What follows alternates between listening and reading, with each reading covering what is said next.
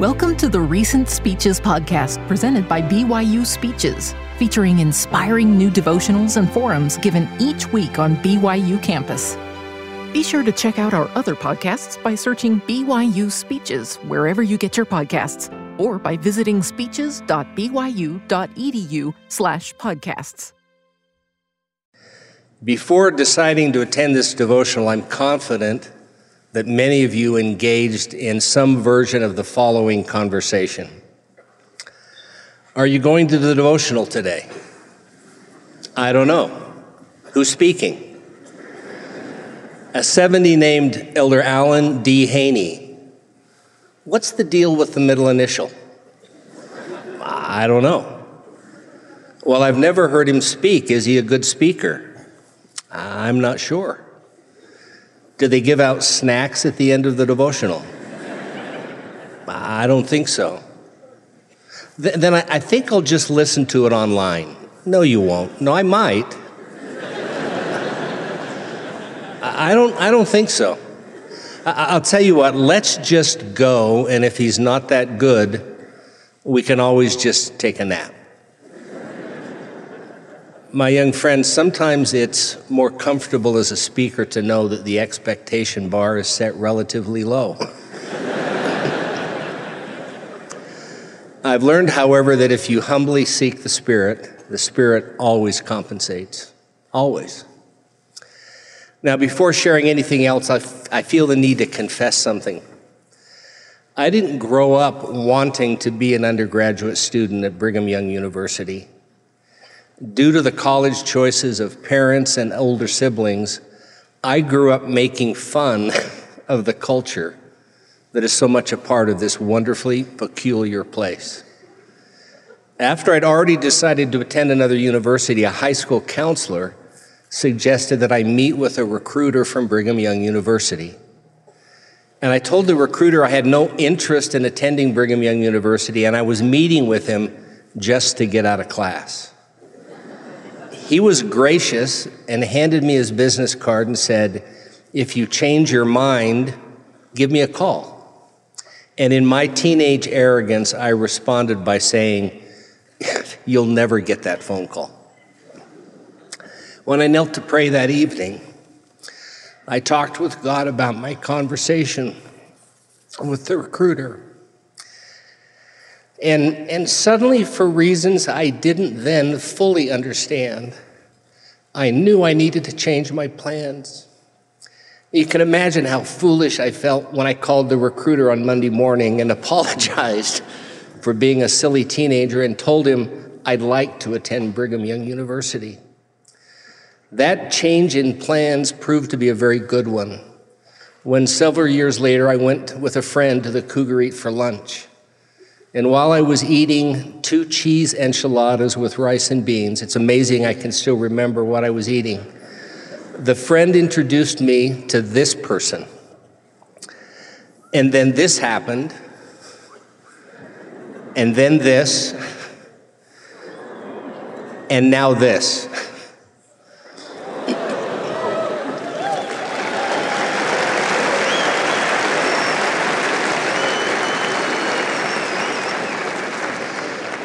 I owe this university for so much more than just an education.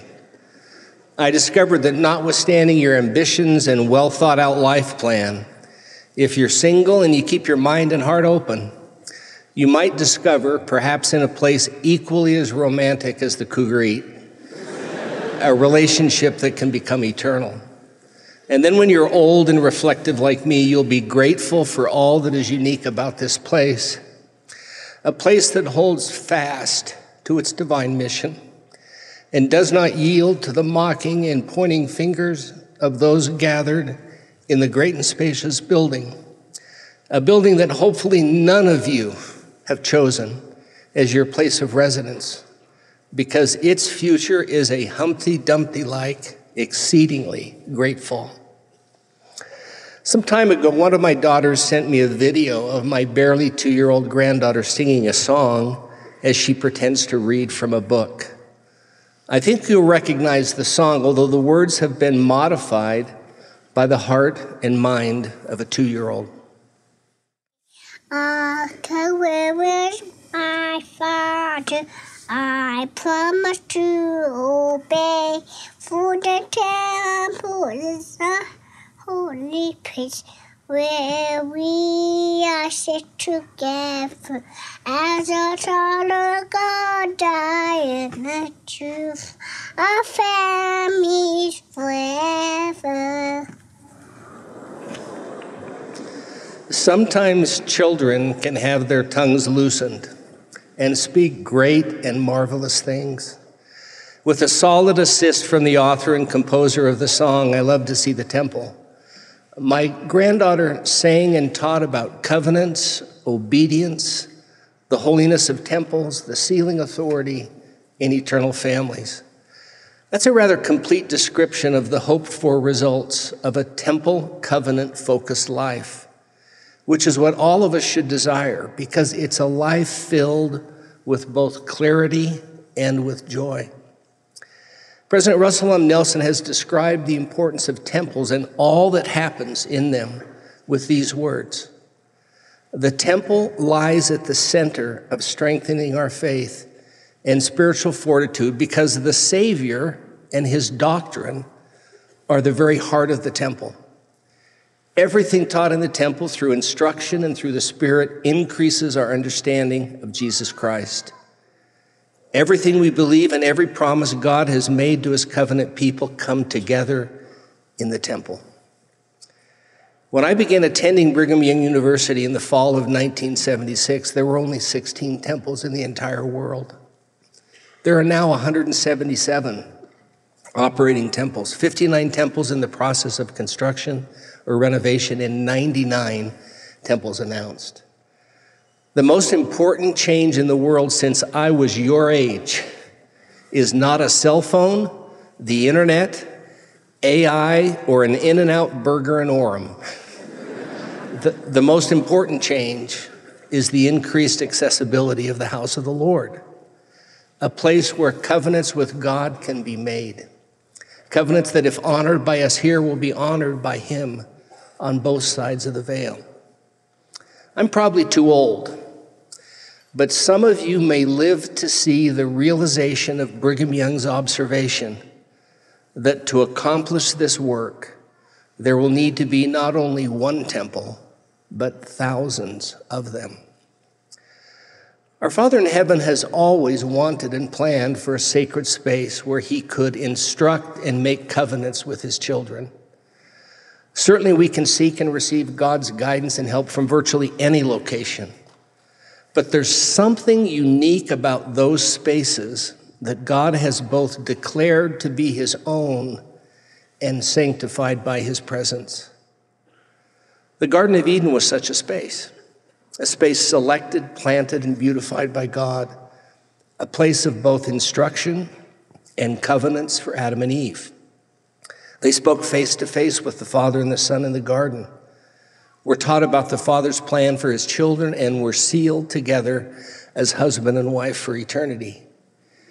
Prior to being required to leave the garden to face the challenges of mortality and the constant attacks of the adversary, they were given a coat of skins, or what, as we would call it today, a garment. The significance of the giving of a garment by God to his covenant children, and the receiving and wearing of that garment by his covenant children, should not be considered ordinary.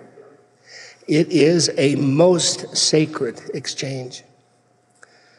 Subsequent scriptural accounts of the early history of the earth describe other locations, most frequently the tops of mountains where the Lord personally interacted with his prophets. In the case of Enoch, the Lord commanded him to get ye upon the Mount Simeon. And it came to pass that he turned and went upon the mount, and as he stood upon the mount, he beheld the heavens open, and he was clothed upon with glory. And he saw the Lord, and he talked with him face to face.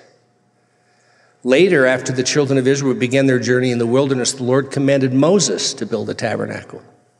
And the promise to Moses was that if they built the tabernacle, the Lord would meet with Moses and commune with him from above the mercy seat. Once again, sacred clothing was prepared for those who would function as priests, including garments to be worn beneath other symbolic clothing. Such clothing was put upon the priests in connection with a washing and anointing. Now, after the tabernacle had been built, following the Lord's detailed instructions, a cloud covered the tent of the congregation, and the glory of the Lord filled the tabernacle. In that fashion, the Lord accepted the tabernacle, and it became his sacred space. After the children of Israel inherited the promised land, the Lord approved the construction of the temple at Mount Moriah by King Solomon. Upon its completion, the priests brought in the Ark of the Covenant of the Lord into the most holy place. And as the people then praised the Lord, the house was filled with a cloud. Even the house of the Lord and the glory of the Lord filled the house of God. Once again, the Lord personally accepted his sacred space, his house. In our day, the Lord appeared as a resurrected and glorified being in the Kirtland, Ohio temple. After its dedication and declared, "For behold, I've accepted this house, and my name shall be here, and I will manifest myself to my people in mercy in this house." Now, since God is the same yesterday, today, and forever, I'm confident that the Lord also accepts all of his temples today. Gratefully, even though we're imperfect, we're invited as his guests into his house. And he extends this invitation to us again and again. And if we accept it, it will, as promised by our dear prophet, bless our lives in ways nothing else can. We should want to enter his house often because Jesus is anxious to meet with us there. Now, for those of you who have not yet entered the house of the Lord to make covenants and receive your endowment, I invite you to pray and ask God if your time is now. If you're 18 years old, out of high school, a member for at least 1 year, and desire to receive and honor sacred temple covenants throughout your life, you can prepare to receive your endowment. There's no need to wait for a mission call or a hoped-for ceiling. But first, you must be worthy. You should not be rushed. You cannot cut corners of preparation and risk the breaking of covenants that you are not prepared to make. Thankfully, the blessings available to us through Christ's atonement make it possible for all of us to be prepared to enter the house of the Lord. There will be opposition to any such plan because temples are the very center of the spiritual strength of the church. And we should expect that the adversary will try to interfere with us as we seek to participate in this sacred and inspired work. And most of all, come to know Jesus in a more intimate and sacred way in his house. I've learned over the years, however, that just attending the temple is not enough. Something needs to happen to us because of our spending time in the house of the Lord. We need to leave his house different than when we entered. But that result's not always easy to achieve. Several years ago, I read a book entitled The Temple, Where Heaven Meets Earth, written by the late Truman G. Madsen, who spent much of his life studying about the ordinances and covenants of the temple. In that book, Brother Madsen identified 3 things that he felt at one time prevented him from fully benefiting from the temple experience. And I feel impressed to share them with you today, especially to help those who go to the temple out of a sense of duty, but who wonder if they're missing out on something. Please know that the Lord loves you for your faithfulness in coming to his house, even if you have not yet had the experience for which you've hoped, fasted, and prayed. You are in many ways like Adam when the angel asked him, "Why dost thou offer sacrifices unto the Lord?" And Adam said unto him, I know not, save the Lord commanded me. Because of Adam's continued obedience, the Lord instructed the angel to teach Adam why he was commanded to offer sacrifice. I believe the Lord will treat you in a similar fashion, including sending angels if necessary to teach you. The Lord was serious when he promised that all people who shall enter upon the threshold of the Lord's house may feel his power and acknowledge that it is his house. Now back to the counsel given by Brother Madsen in his book. The first challenge he identified as preventing him from fully recognizing and receiving the unique blessings of the house of the Lord, or as the great patriarch Jacob described it, the gate of heaven, was that he'd never made the effort to carefully read the scriptures about the temple. I too have learned that the best source of insight and understanding about the temple comes from a careful temple-focused study of the scriptures. For example, let me just share 3 scriptures that might help you gain a greater appreciation for the significance of the anointing that occurs in the temple. First, and Moses poured of the anointing oil upon Aaron's head and anointed him to sanctify him.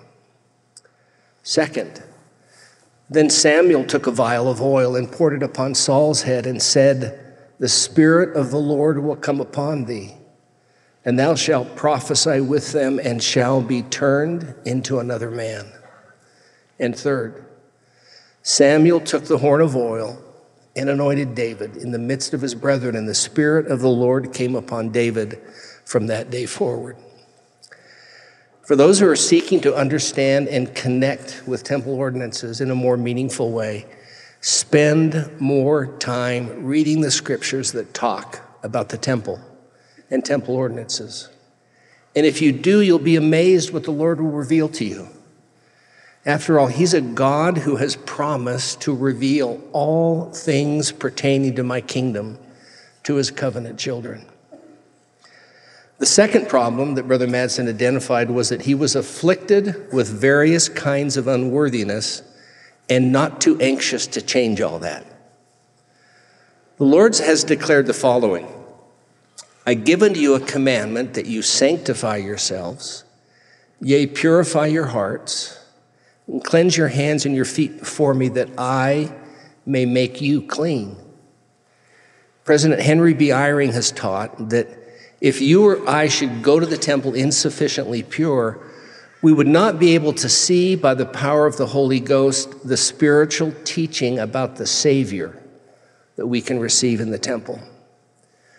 So repentance is essential to temple revelation.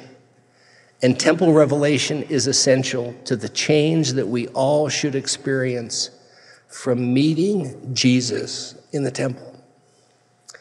Now, weekly participation in the ordinance of the sacrament can help us become and remain clean.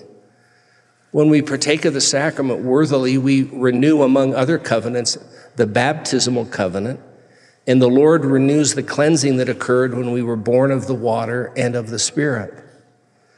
I believe that approaching the sacrament with greater reverence is essential if we desire to become more worthy of temple revelation.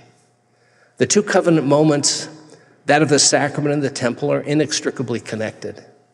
Both point us to the Savior and his atoning sacrifice. And if we listen to the Spirit as we partake of the sacrament, it will whisper to our spirits what it is that we need to change to benefit more fully from our time in the temple. When that happens, we have 2 choices.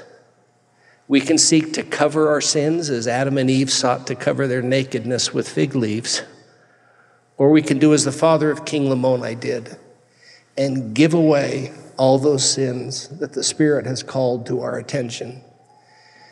Being willing to sacrifice our sins, to effectively place them on the altars of the temple, can result in our having the same experience in the house of the Lord that Joseph Smith and Oliver Cowdery had in the Kirtland Temple, when the Lord declared, Behold, your sins are forgiven you. You are clean before me. Therefore, lift up your heads and rejoice. The third obstacle Brother Madsen identified was that he had a built-in hostility to ritual and symbolism. It's okay to admit that when we first experienced the ordinances of the temple, the ritual and symbolic aspects of the ordinances were a little confusing and may even have made us feel a little uncomfortable. But that initial reaction doesn't mean that we should abandon our efforts to understand what it is the Lord is trying to teach us, or more importantly, bestow upon us. As President Russell M. Nelson has taught, if you don't yet love to attend the temple, go more often, not less. And I would add, along with increasing your frequency of attending the temple, go to the temple seeking Jesus. The Lord has declared that this greater priesthood administereth the gospel and holdeth the key of the mysteries of the kingdom, even the key of the knowledge of God. Therefore, in the ordinances thereof, the power of godliness is manifest. The beautiful symbolic aspects of temple ordinances can help us understand and feel the literal power of godliness inherent in those ordinances. They are not of recent vintage, but rather were ordained and prepared by the Lord from before the foundation of the world. And as one apostle has taught, God teaches with symbols. It's his favorite way of teaching.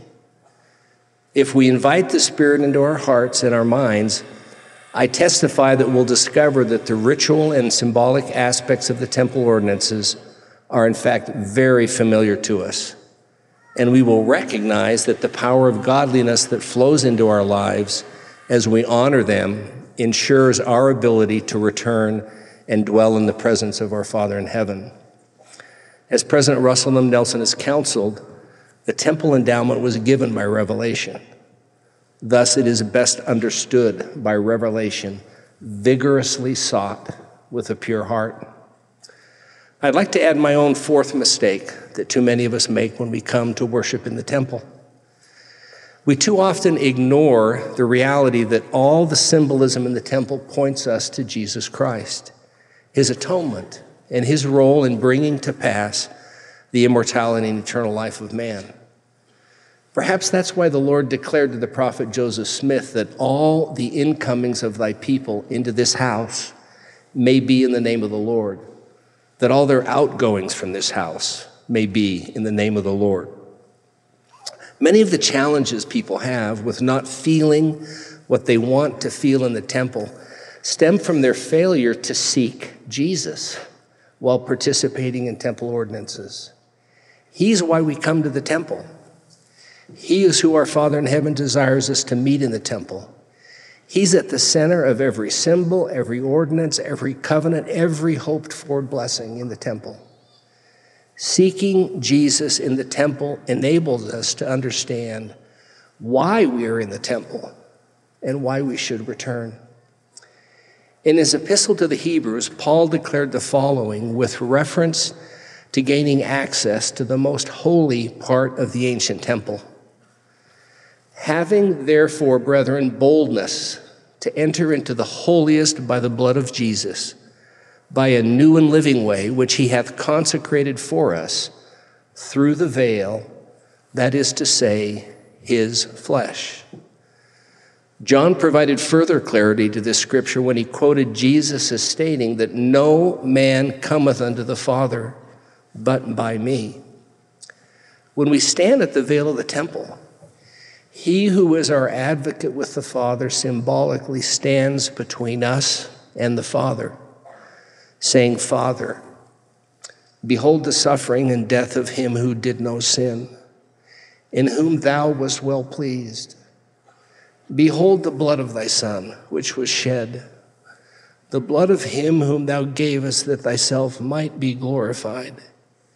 Wherefore, Father, spare these my brethren that believe on my name, that they may come unto me and have everlasting life. The moment when we symbolically access God's presence through the veil helps us appreciate why Joseph Smith taught that we need the temple more than anything else. Anciently, sacred clothing was worn to help God's covenant children to remember all the commandments of the Lord and do them, and that ye seek not after your own heart and your own eyes. It's no different today. What an amazing sacred moment it is to be given a garment while in the house of the Lord, with all its symbolic meaning, the most important of which is a remembrance of the Savior's sacrifice in the Garden of Gethsemane and on the cross and his glorious resurrection. The temple garment is a physical reminder of sacred promises we have made with our Heavenly Father, and it reminds us of the blessings we can receive if we honor our commitments. The garment also helps us to honor the sacramental covenant, to always remember him and keep his commandments which he has given us, that we may always have his Spirit to be with us. President Russell M. Nelson recently taught something very profound about the temple garment that he gave me permission to share with you. Your garment is symbolic of the veil of the temple. The veil is symbolic of the Lord Jesus Christ. So when you put on your garment, you may feel that you are truly putting upon yourself the very sacred symbol of the Lord Jesus Christ, his life, his ministry, and his mission, which was to atone for every daughter and son of God. We find Jesus in the temple, in every aspect of it. And we find him in the symbolism of the garment. In wearing the garment, we declare to God that we rejoice in having Jesus' name placed upon us in his holy house. And we remember him always. That's why the garment should not be removed for activities that can reasonably be done while wearing the garment. And it should not be modified to accommodate different styles of clothing. That's why the fundamental principle ought to be to wear the garment and not to find occasions to remove it. That's why it's a sacred privilege to wear the garment. And doing so is an outward expression of an inner commitment to follow the Savior, Jesus Christ. That's why when members are faithful to their covenants and wear the garment properly throughout their lives, it also serves as a protection. In the apocryphal book of 2nd Enoch, there's a following account that's found. It says, "And the Lord with his own mouth called to me, 'Be brave, Enoch. Don't be frightened. Stand up and stand in front of my face forever.' And Michael, the Lord's greatest archangel, lifted me up and brought me in front of the face of the Lord. And the Lord said to Michael, 'Take Enoch and extract him from the earthly clothing and anoint him with the delightful oil and put him into the clothes of glory.' And Michael extracted me from my clothes and anointed me with the delightful oil. And I gazed at all of myself, and I had become like one of the glorious ones."